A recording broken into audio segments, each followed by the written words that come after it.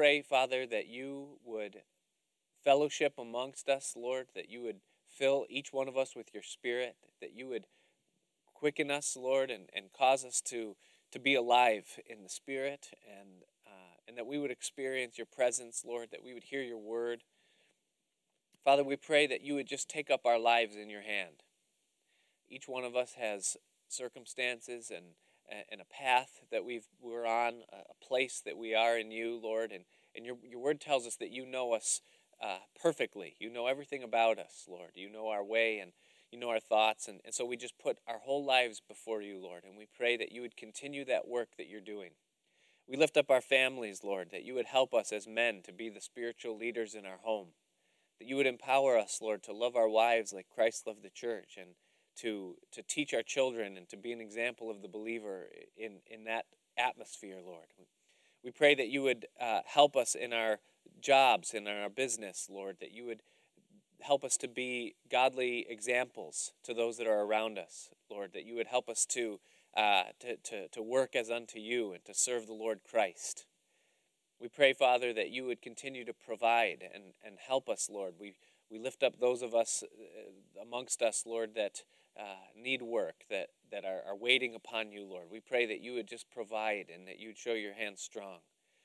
We pray for our children, Lord, that you would cause them to flourish in the things of God, that their hearts would come to life, Lord, and that the word that they've heard would not just be a concept, or that God would not be something in their mind that's been created by man, but that they would recognize that men have been created by God. We pray that they would be saved, Lord. We pray for those that are older, that are straying. We pray for those that are younger, that are just being formed. Lord, we just ask that they would be saved, Lord, that you would reach them. We pray for our nation and your plan right now in the big stage, Lord, of prophecy and end times. We ask that you'd give us wisdom, that you would help us to be men of the Spirit that are watching and ready, that you would help us to have perspective, Lord, that we wouldn't get consumed and dragged down in politics and in the affairs of this life, but that you would help us to keep our perspective upward. Father, we need you more today than ever before. We need your inspiration. We need your empowering, Lord. And so we just pray, Father, that you would help us, Lord, to give us more of you. We pray that you'd speak to our hearts this morning. Let your word hit us, Lord. Let it get under the surface. Give us ears to hear what you would say. We pray that you would challenge us, that you would inspire us, and that you would empower us, Lord. We thank you so much for what you're doing here, and we just pray that you would continue to speak to us. So bless this time, we pray in Jesus' name. Amen. Amen. You guys know Alex Tarter. He hasn't been here too much recently. He's the young man. He's in his early 20s. You know, he called me this morning and just asked if I would throw it out there that you all would pray for him. He's on a project down in Peekskill, and he's been working 100,000 hours a week, and really like 7 days a week, and he's just said pray for him. Pray that God would just get him through this time. And so if you could remember Alex in your prayers, and I know that the Lord overhears even as I say it to you, and so we lift him up and ask God to help him. And you can open in your Bibles to John chapter 14 and Acts chapter 1.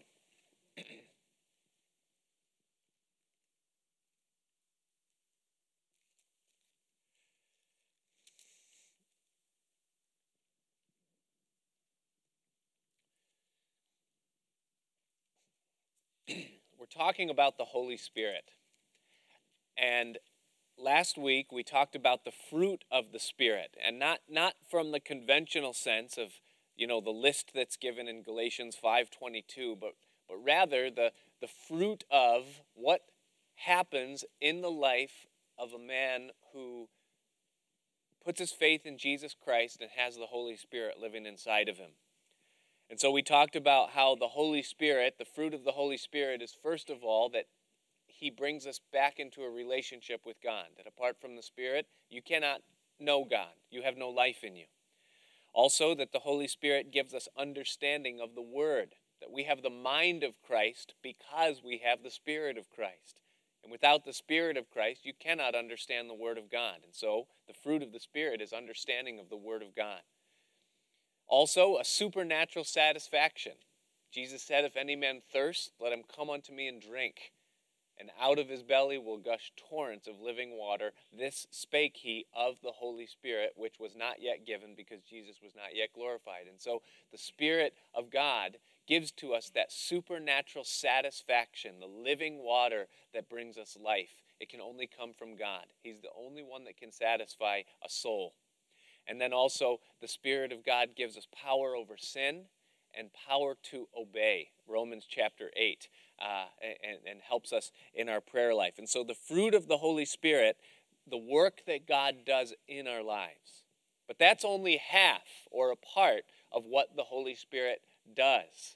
There is work in our lives, but there is also work that happens through our lives. And so this morning we're going to talk about the power of the Holy Spirit. Not the fruit and the work that he does in us, but now what he desires to do through us, the empowering. And so I've asked you to turn to John chapter 14.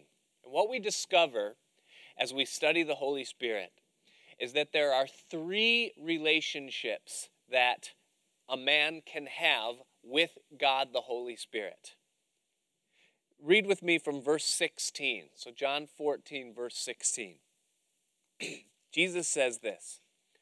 He says, I will pray the Father, and he shall give you another comforter, that he may abide with you forever. Even the Spirit of truth, whom the world cannot receive, because it seeth him not, neither knoweth him. But you know him. So he sets a contrast, first of all, is that the Holy Spirit is not going to be understood, perceived, known, experienced by everyone, not the world, but by those that are the disciples of Christ. And then he says this at the end of the verse. He says, for he, that is the Spirit, he dwelleth with you and shall be in you. And right there he gives to us the first 2 relationships or, forms of relationship that a man can have with the Holy Spirit of God. The first one, he says that to them, right now, he says, the Spirit dwelleth with you. And the word that's used there in the Greek language is the word para, P-A-R-A. It's the prefix for which we get the words parallel, or whatever, and it means alongside of, para, or with, how it's translated right there. And he says that right now, even as we speak, the Spirit is with you, alongside of you, para, that experience. Now, I believe, and the Bible teaches, that every man, every woman, every child has this relationship with the Holy Spirit, that he comes alongside everybody. And his purpose in coming alongside of a person is to do 2 things. Number 1 is to convict them of sin for the purpose of converting them to Christ.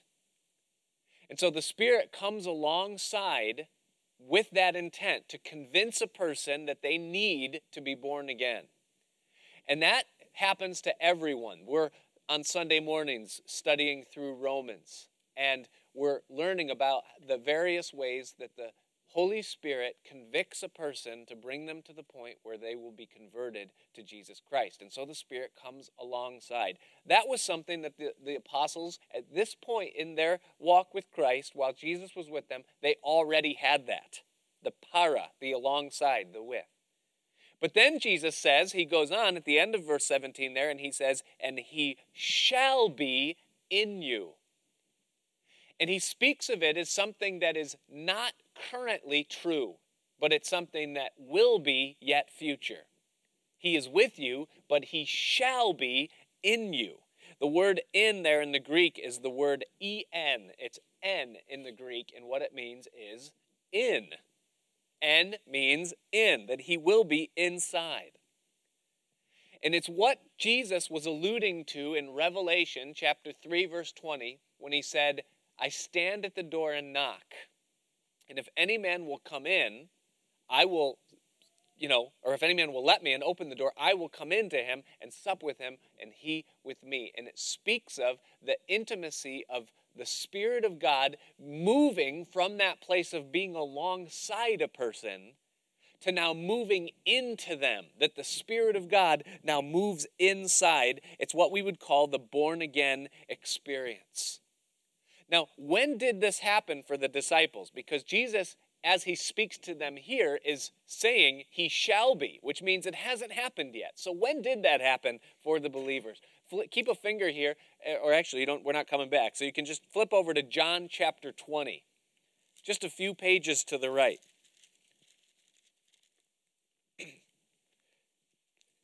This is now after Jesus has been crucified and resurrected.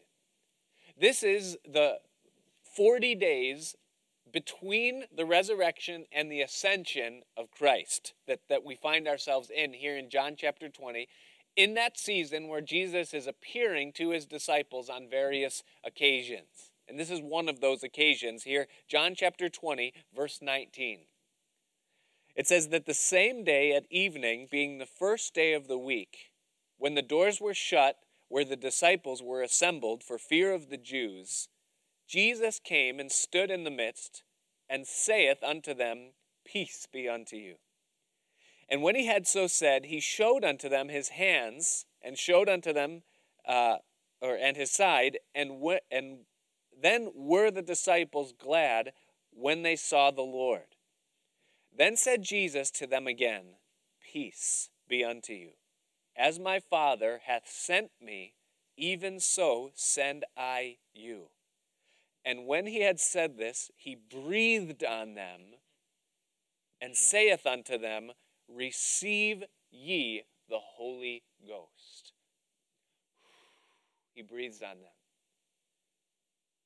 The Holy Ghost moves inside of them.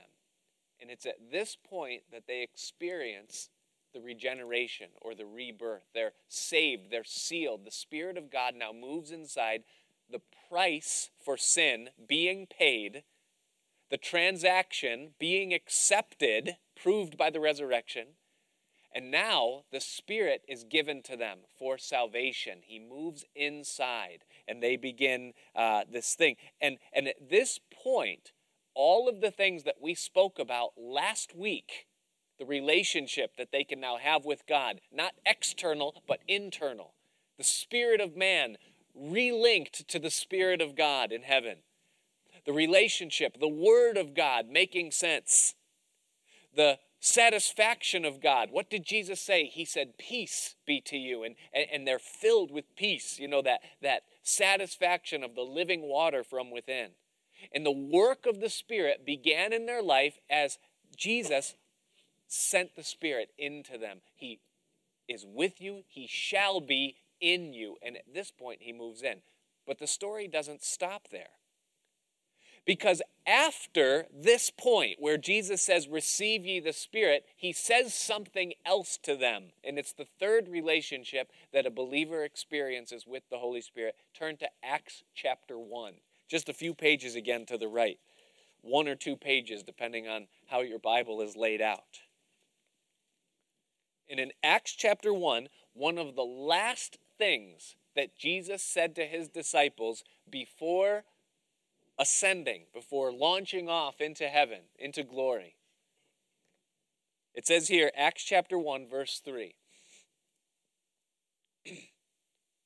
He says, To whom also he showed himself alive after his passion by many infallible proofs, being seen of them 40 days, and speaking of the things pertaining to the kingdom of God. And being assembled together with them, he commanded them that they should not depart from Jerusalem, but wait for the promise of the Father, which, saith he, you have heard of me. For John truly baptized with water, but you shall be baptized with the Holy Ghost not many days from now. Now notice that. Because he's already breathed on them and said, Receive ye the Holy Spirit. So they already have the Spirit living inside of them. But he's speaking about something that would be yet future, something separate from what he's already done in breathing the Spirit into them. Verse 6, he says, when they therefore were come together, they asked of him, saying, Lord, wilt thou at this time restore again the kingdom to Israel? And he said unto them, it is not for you to know the times or the seasons which the Father has put in his own power. But now here it is, verse 8. But you shall receive power after that the Holy Ghost is come upon you. You see that word there, upon? It's the third prefix, the third word that's used to highlight or instruct us concerning our relationship with the Holy Spirit. The word in the Greek is the word epi, E-P-I, and it means upon or over. And he says that you will receive power when the Spirit comes upon you. Power for what?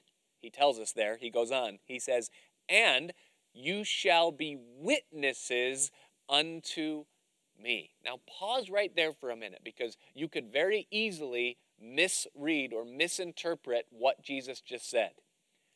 He just said, you shall be witnesses unto me. He does not say, you shall go witnessing for me. And that's important.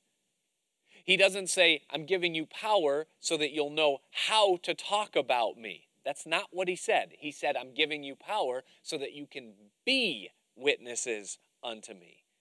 And there's a big difference between being a witness and doing witnessing. He's not talking about doing witnessing. He's talking about being a witness. What does it mean to be a witness? And what it means is that your entire life and your entire existence is a living witness to not only the existence of God, but also the character and nature of Christ. You're a witness of me, of Jesus, which means that your entire life, every moment, not just the moment when you're speaking about Christ or the moment when you're exercising your gift, but every moment of your life, wherever you are a living testimony to the existence of God and to the nature of Jesus, who God is. Not just that he is, but who he is. And you become the witness of that. And that's a very different animal than just going witnessing or sharing the gospel with someone or exercising your gift. You're a witness of Christ. You're a living example of his person, of who he is. He says, you will be witnesses unto me in Jerusalem, speaks of the home. Judea speaks of the neighborhood.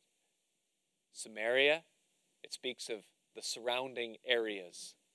And then to the uttermost parts of the world, that is, wherever you are, in whatever circumstance you find yourself in, to be witnesses of me. Now, we discover that what Jesus is talking about here, this epi, this upon, this empowering of the Spirit, it's different than when we receive the Spirit at salvation. Keep a finger here and just quickly turn to Acts chapter 8.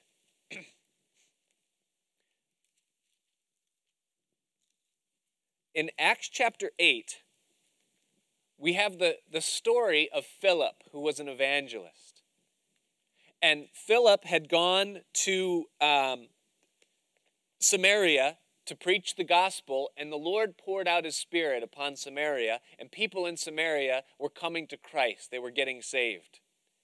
And word of the revival got back to Jerusalem, and the apostles, Peter and the boys, came from Jerusalem to Samaria to see the work that God was doing there in saving the people in Samaria. And it says in verse 12, it says in 8 verse 12, it says, but when they believed Philip, preaching the things concerning the kingdom of God in the name of Jesus Christ, they were baptized, both men and women. So these people believe the gospel, they're baptized, these people are saved. If you believe and are baptized, you're saved. And it says, then Simon himself believed also. That's parenthetic, but he says, and when he was baptized, he continued with Philip and wondered, beholding the miracles and the signs which were done. Now, verse 14. Now when the apostles which were at Jerusalem heard that Samaria had received the word of God, they sent unto them Peter and John, who, when they were come down, prayed for them that they might receive the Holy Ghost. Speaking of the empowering, the upon. For as yet, verse 16, he was fallen upon, epi, none of them. Only they were baptized in the name of the Lord Jesus. Then laid they their hands on them, and they received the Holy Ghost. And so we see that it's separate. There's a separate thing that happened here. They believed and were baptized in verse 12, but here they're empowered. The Spirit comes upon them, and a new dynamic for their Christian experience begins. They're empowered to be examples of Christ outwardly. The same thing happens in Acts chapter 19, and you can read it there when Paul comes to Ephesus. We won't take the time to go through those verses now, but Paul gets to Ephesus. He finds disciples there, and something inside tells him these people are lacking something. And so he asks them, and he says, have you received the Holy Ghost since you believed? And they said, we don't know what you're talking about. And so Paul prays for them, and it says that the Spirit comes upon them as well there in Ephesus. And so we see this pattern throughout the book of Acts, and we see this in the Scripture. Well, you say, okay, we're given power. We're promised power of the Spirit. What is the purpose of this power? Why is he giving it to us? He tells us that it's to be a witness of him. Now, why is this necessary? What is this talking about, and why is it necessary? Prior to Hurricane Sandy, I knew very little about electricity. I still know very little about electricity. For some reason, that concept doesn't work in my mind too good. I don't really understand it too much. But I learned a few things because I picked up a generator, as many people did, prior to the storm. And here's why. Because I don't mind not having lights. You know, I have a wood stove, so I'm not worried about heat so much. But I hate when the well doesn't work. I like water. You know, water is an essential thing when you have 6 people living in a house. You know, you got to have water, you know.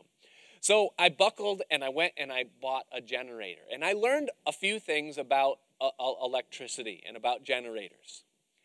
Generator size is measured in watts. That is the number of watts. And I know there are a number of electricians here. If I get some of this wrong, please don't laugh at me, you know, or whatever. But generator size is measured in watts. That is how many watts it can put out.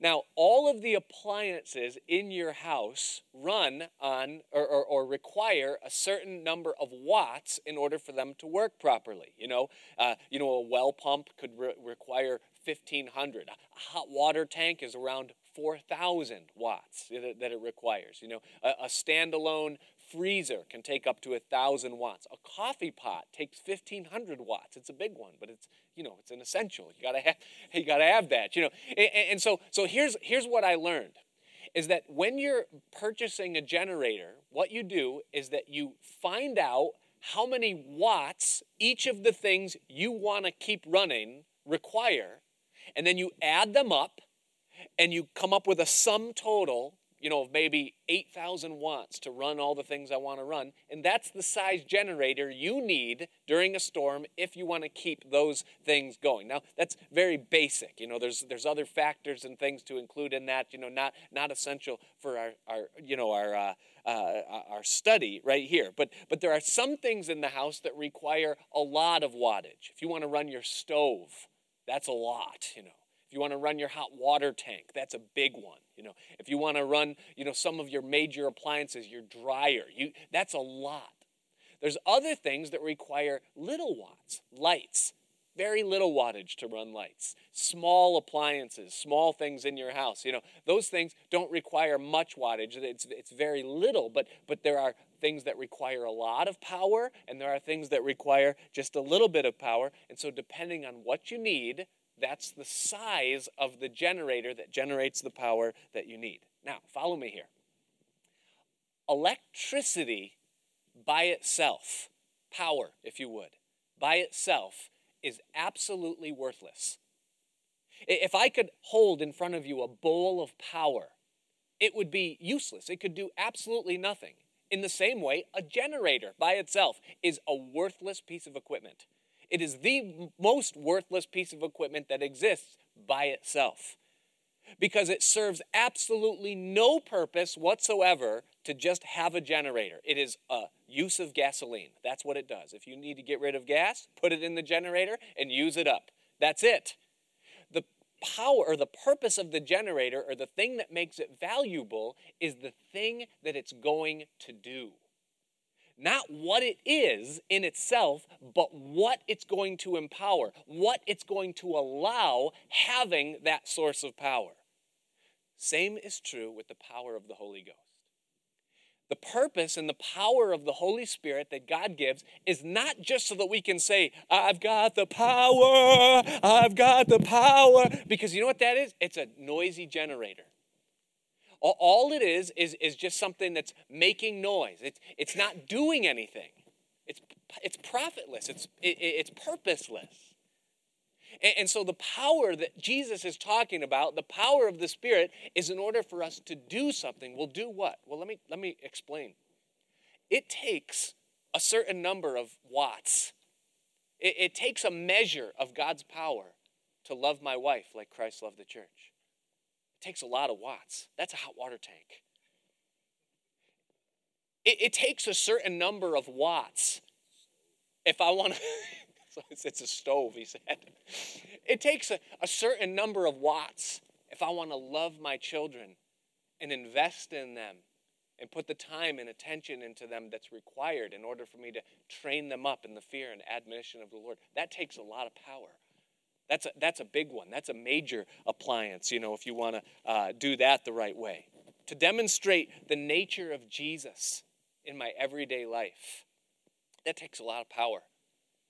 To be able to go to my workplace in a place that is oppressive and heavy, and to demonstrate the love of Christ, and to do my job as unto Jesus and to not complain, that takes a lot of power. There's some wattage that's involved in doing that and in being that, not just once in a while, but living that way and having that constant source. There's a certain amount of power required. There's wattage in my life that's needed in order for me to say no to sin. That when that time comes that the temptation is up against me and I'm faced with a decision of whether or not I'm going to succumb and give in to it, or whether I'm going to resist and obey Christ, that requires power. I need power from the Holy Spirit to do that. There's wattage that's needed from God. To sacrifice, to give of my finances, or to give of my time, or my resources, or my energy, or my thought, in the name of Christ, to sacrifice as we're called to sacrifice. That requires wattage. That requires power. It takes something to do that. Now, all of those are big appliances. They take a lot. There are other things that we're called to do that require power, but they use a lot less. They're more the fluorescent light bulbs in the Christian life. Those things like exercising our spiritual gifts. Sometimes we think, I'm serving Christ because I'm exercising. It's easy to exercise your gift. It's a gift. God's given it to you. That's why we like doing it. It's like, no one ever likes doing the things that they're not good at. We like doing the things we are good at, because that's our gift. It takes very little spiritual power to exercise our gift. Prayer, yes, it takes energy. That's like the coffee pot. It seems like it wouldn't take that much. Sometimes it takes a little bit more. But to pray, to take time and connect with heaven, to do something as unnatural as prayer is, takes power. I think that the least, the little LED light bulb you leave on in the hallway 24/7 to just let the kids know where the bathroom is? You know what that is? That's tongues. People, he speaks in tongues. He's filled with the Holy Ghost. That takes about that much. Can you see that little gap in there? There's things that take very little power of the Holy Spirit in our life. The things that we do. But here is what we are called to do as Christians, individually, you, me, is to take the things that we are called to do and then add them up. I need to love my wife like Christ loved the church. I need to train up my children in the fear and admonition of the Lord. I need to be disciplined and diligent in the things that God's called me to do. I need to work as unto Christ without complaining. I need to, and you go through and you list all of those things, and then you add it up, and you say, Lord, this is the wattage I require. This is what I need to run the things that you have called me to run, including our gifts and our ministry and our sacrifice and our families. You add it all in, and you say, this is what I need. And this is what Jesus is saying, is that you will receive power after that the Holy Ghost comes upon you, that you would be witnesses unto me. That is, to fully express my existence and my nature to your family, Jerusalem, to your neighbors and co-workers, Judea, to your community, Samaria, those outside, and to the uttermost parts of the world. But it requires power. You're not going to be able to do it on your own. That's what you need. Now, it happens not infrequently that I'll talk to some brothers or some Christians or some people or maybe even myself. And it'll come up, you know what? I just feel so dry. I feel like the power is turned off. There's an outage. There's been a storm and service has been interrupted. And I'm just not experiencing the power of God. I'm not experiencing His Spirit. I'm not finding what I need. You know, my Christian life is dry. And I don't have what I see in the book of Acts or what I see in brother so-and-so who's just so filled and so on fire and so alive. What's the problem with me? Why is it that I'm not experiencing the power of the Holy Spirit in the way that I'm supposed to? Well, let me tell you first of all what the problem is not. The problem is not on the supply side. Central Holy Spirit is open. There is never an interruption in service on God's side of the equation. There is always plenty over and above what is needed for every individual to do all that God has called them to do. It's never lacking on God's side. So that means that the problem is on our side. Well, what's the problem then? The problem sometimes, first of all, very simply, is that the breaker is just turned off. You know how it is on your electrical panel, the fuse box, If the breaker, that switch that sends the power from the source to the appliance, if that switch is turned off, you can try flipping on a light switch or an on button until the cows come home, but nothing's going to happen because the power is shut off. And oftentimes I find that that's true in the individual Christian life. Well, I can't love my wife like Christ loved the church. Well, do you try? Do you even turn the switch on? Or do you go in there with this is impossible, it can't be done? Yeah, it can't be done. Because you don't possess the ability in and of yourself to run a refrigerator or a stove. We don't have it. But you need to obey, and you need to turn the breaker on and allow God to flow through and give Him place to give you the power to do that. And so if the breaker, listen, here's a law of electricity. And again, I'm not an electrician, but I do know this. Electricity will not flow into something it cannot flow out of. If you put on big rubber boots and grab a nice long screwdriver and shove it into a plug, you will not get shocked. Am I right? Okay, I'm right. So, but you don't have to try it. Don't try this at home, But the point is that electricity will not flow into something it can't flow out of. It's fitting that God designed it that way, isn't it? Because the same thing is true with the power of the Holy Spirit. God does not flow into something that He cannot flow out of. And so if we stand in refusal to do the things that He's called us to do, then the power won't come in for us to put out. And so the breaker has to be on. I have to be willing to do those things. And so sometimes that's the very problem that we have. Another problem that we have sometimes is that there's too much resistance. Electricity will always seek the path of least resistance. Another thing that I learned while hooking up my generator to my electrical panel is that you have to have the right thickness of wire to carry that amount of current from the source to the place that it is going. If you were to try to put, 30 amps, 5,500 watts through the size of wire that powers a lamp or a regular plug, you would have a big problem. Because there's too much resistance. In other words, the copper that is inside that is too thin. There's not enough there for that amount of current to carry through. And so there's too much resistance to get it to get the power to where it needs to go. And so, here's you, and you want to die to yourself.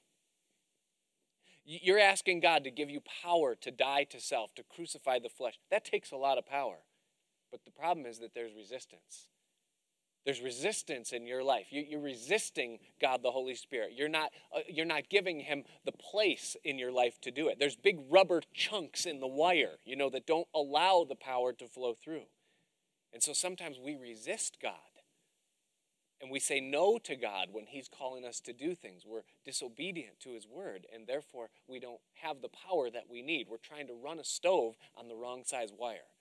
And so there has to be a yieldedness in our lives to God, the Spirit, in order for us to experience that. Sometimes there's too much resistance.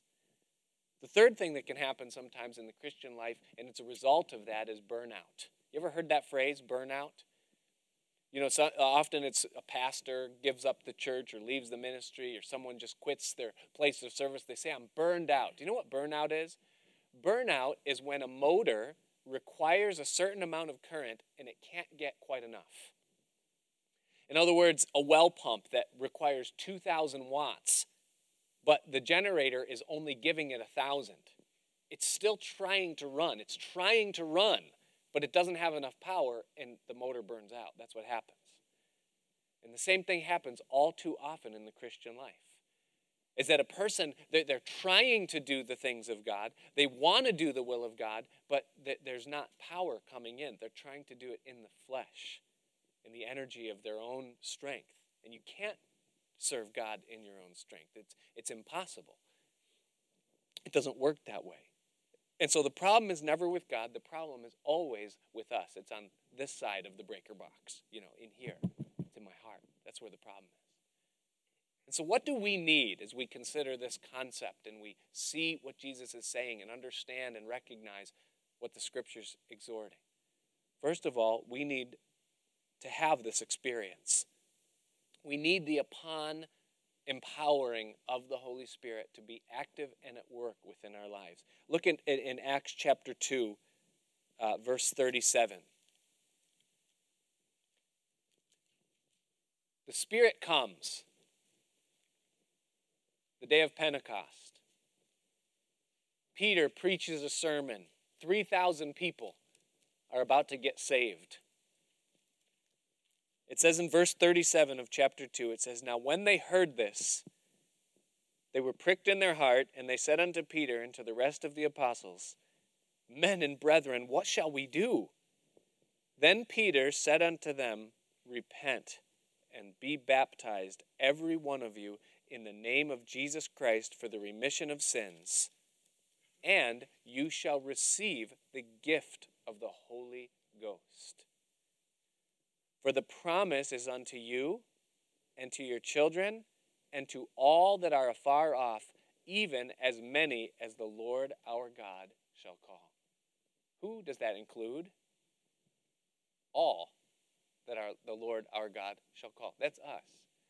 Meaning that the promise of the Spirit, the power of the Spirit for us to live the Christian life, to be witnesses of Christ, the promise of it is given to us.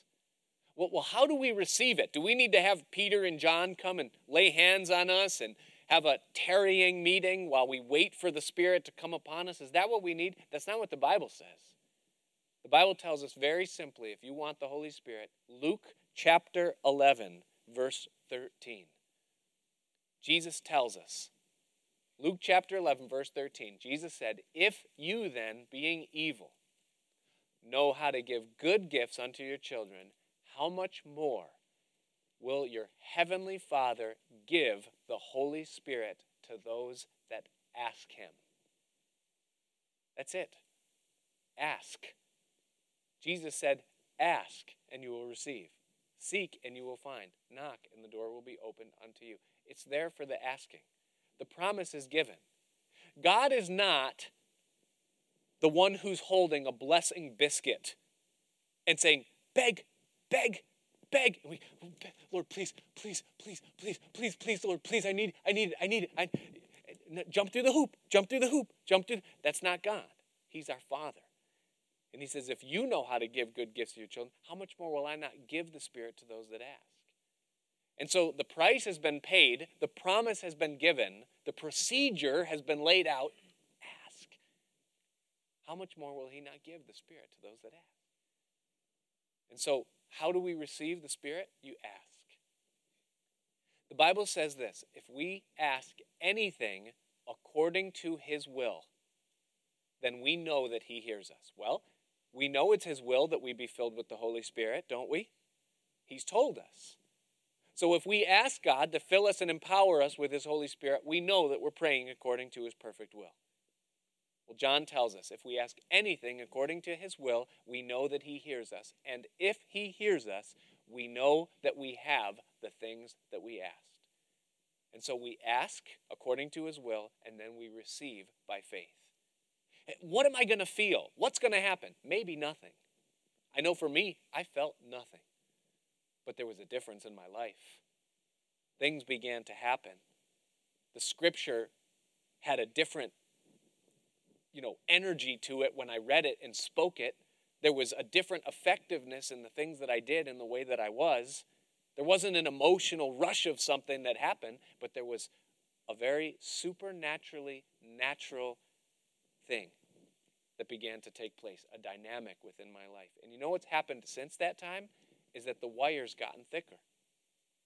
What started as a little, 12 wire that could just, have a current or even a low voltage, those teeny little phone wires, what started there has grown. And as we grow in the Lord, our capacity and our ability to be witnesses of Christ in a greater and effective way, that grows as well as we yield to him. See? And so we need to ask God constantly, fill me, empower me by your Spirit. The second thing that we need to do is that we need to turn the breaker on. The purpose of the Spirit is not to say we have it. The purpose of the Spirit is to do the things that the Holy Spirit wants to empower us to do. We have to be willing to love our wives like Christ loved the church. Willing to take the time that our kids need to raise them up in the fear of the Lord. Take the time to get on our knees and to disciplined prayer, to pray with discipline and purpose and meaning, and to ask God for the things that we need and to fellowship with him. We need to open the Bible and spend time reading it. I talk to people that say, God's not speaking to me, God's not speaking to me. Well, listen, if God's not speaking to you, open up your Bible and read it out loud. He'll speak to you. You'll hear him. Because the Word of God, it's his Word. But we have to do it. We have to turn the breaker on. And it's amazing. It's amazing how quickly the Lord responds when we give ourselves to him in that way. I'm always amazed because in my mind I think, well, God's just not going to, I just know today's going to be one of those dry days. But you know what? I gotta do it. So I get on my knees, and it's like immediate. You begin to pray, and the Lord just meets you there. It starts to fill you. Turn the breaker on. And then number 3 is, do not resist what the Spirit wants to do in and through your life. Don't give resistance to the work of the Holy Spirit. Ephesians chapter 4, verse 30 says this. It says, do not grieve the Holy Spirit of God, whereby you've been sealed unto the day of redemption. Don't grieve the Holy Spirit. He's a person. He's not a power. I know that's a good analogy to think of the electricity and how it works, but the Holy Spirit is not electricity. He's a person. He's the third person of the Godhead. He has a mind, a volition, a will, and he has a relationship with us. And he can be grieved, and we can grieve the Holy Spirit. It's resistance. 1 Thessalonians chapter 5, verse 19, it says, do not quench the Holy Spirit of God. Don't purposely put a rubber stop in that line. Oh no, Lord, I don't want to do that. I don't want to obey in that. I don't want to embrace my circumstances that I'm in my life. I don't want to do all things without complaining, without murmuring. I don't want to do that. And so what we do is we quench the Holy Spirit. He wants to give us the power to rise above those things, but we say no.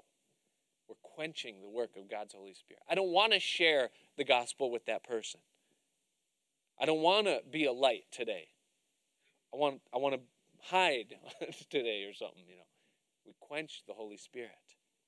And then Ephesians chapter 5, verse 18, the exhortation is given to us.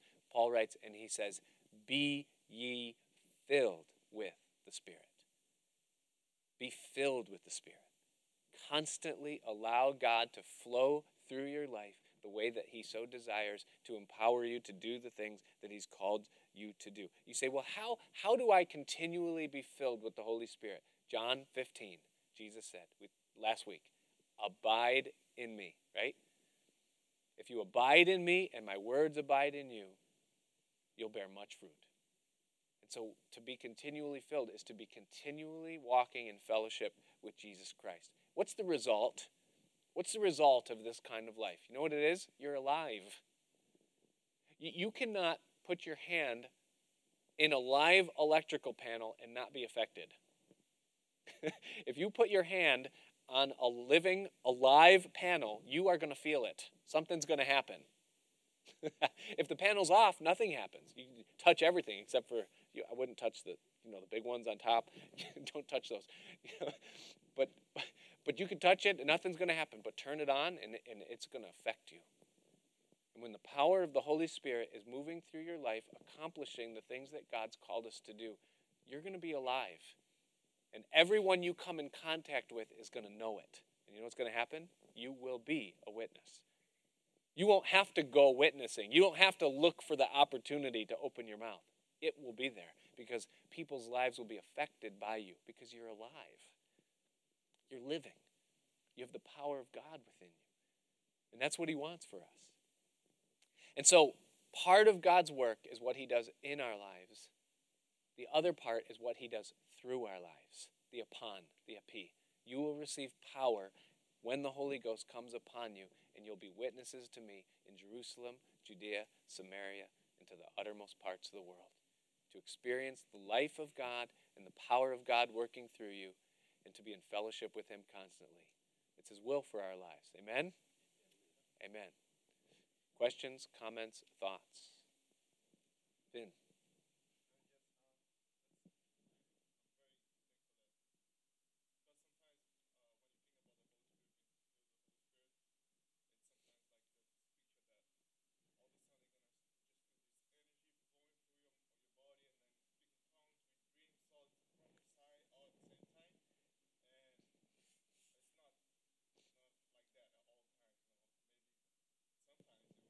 Yes.